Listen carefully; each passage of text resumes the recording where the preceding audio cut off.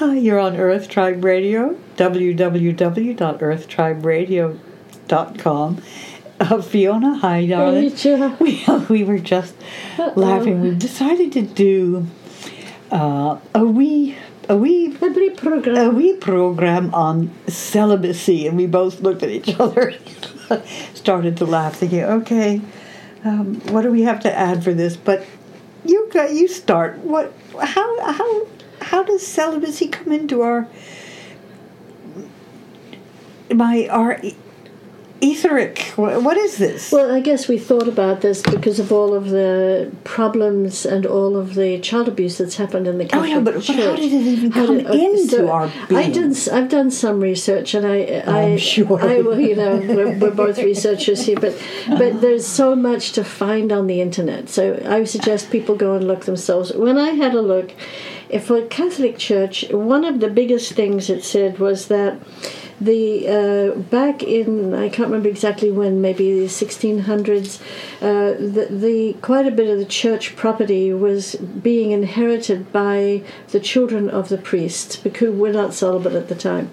And so the church decided they didn't want the property, Pope's children, or any of the children of the. I think for a long time you were allowed to.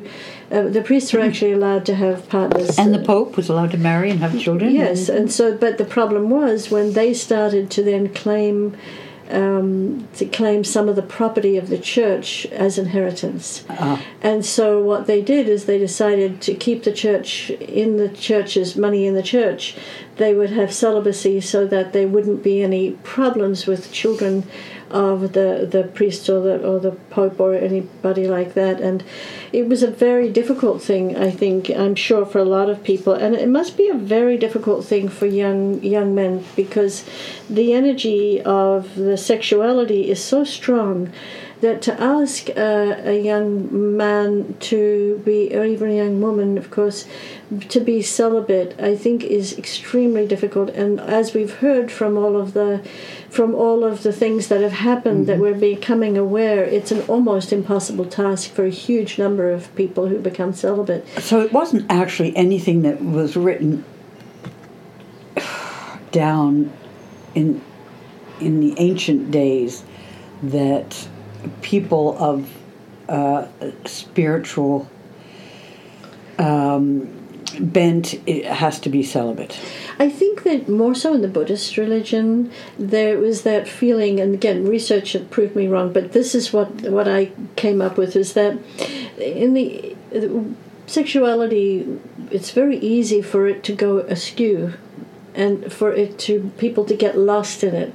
So I think I heard that in the Buddhist religion, it was more so to keep people focused on moving in the direction of this of the spirituality, so that there weren't distractions of sex and so forth. So so I understand in a lot of like the football games, basketball games, the big major games, they ask their players to refrain from having sex before the big games. It's that kind of thing? Yes.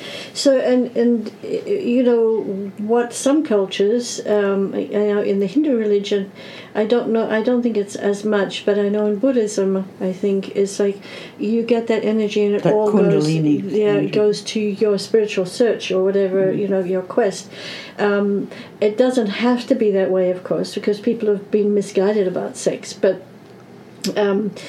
somebody just wrote to me yesterday from Italy, and they were saying, what happened when this person and I touched? It was just this complete, incredible oneness. What was that? Because the person had died. They went back to Italy to visit, and it was like, that is like when there's complete harmony and a connection between the people, it lifts us to incredible depths of our spirituality. And you're talking beyond the pheromones. It starts off with that, okay. and if there is clarity in and connection then can lift us into great spiritual heights, which is, I think, where Tantra began. It's gotten a little mixed up in certain places. But so we have to say to ourselves, to expect an average person without training or even with training, it's gone so terribly askew. And I don't see in very many of the celibate people, no matter which religion they are, a joyous place in their faces, because they're trying to suppress something as opposed to going to flow with it. Mm-hmm. And this is all, of course, my opinion. But with the Catholic Church going through so much trauma right now with the priests, having done what they did and traumatizing so many people, it's just it seems like maybe it might be a time for them to look again. My opinion about all of this being uncovered in the Catholic Church is it's either the end of the Catholic Church or they have to do something different. Yes, and the thing is, from what I heard about St. Patrick, is he was one of the people dispensed from the Vatican to go and do away with the monks in Ireland that were still in relationships, and that's what they said. He drove the snakes over the things. That was actually the Catholic priests who were still in relationships. But so the church tried to get rid. Yet in Ireland, he's still revered. I know. Well, we all go through what is taught us and what we believe and how we can unlearn. Yeah. Because when we're taught something and we're dogmatized, we don't question it, and that's why we've got so much in our shows about questioning. The need to question, always question. Because, when somebody says, this is so, and St. Patrick was this and this and that, most of us just think, oh, this is just a wonderful being, and I'm sure he was a wonderful being on many levels, but at the same time he did do that. Mm-hmm. So it's... he got the ball rolling. Yep, and I think they went through, Catholic, I think that was one of the last outposts of married priests. But anyway, research all of this on the internet if it's interesting to you, but be aware that celibacy my opinion is that it's been misguided, and it's created somewhat of, those people weren't monsters, but it's created monster behavior in what they did in the Catholic Church to the children and even to the young adults. And it's like, if we can unlearn it and look at these people and say, yes, you are responsible for what you did, completely responsible, and at the same time forcing you to be celibate through all of your youthhood and so forth, is just something that for most people I think is not really possible. It'd be very interesting to see how it develops in the Catholic Church.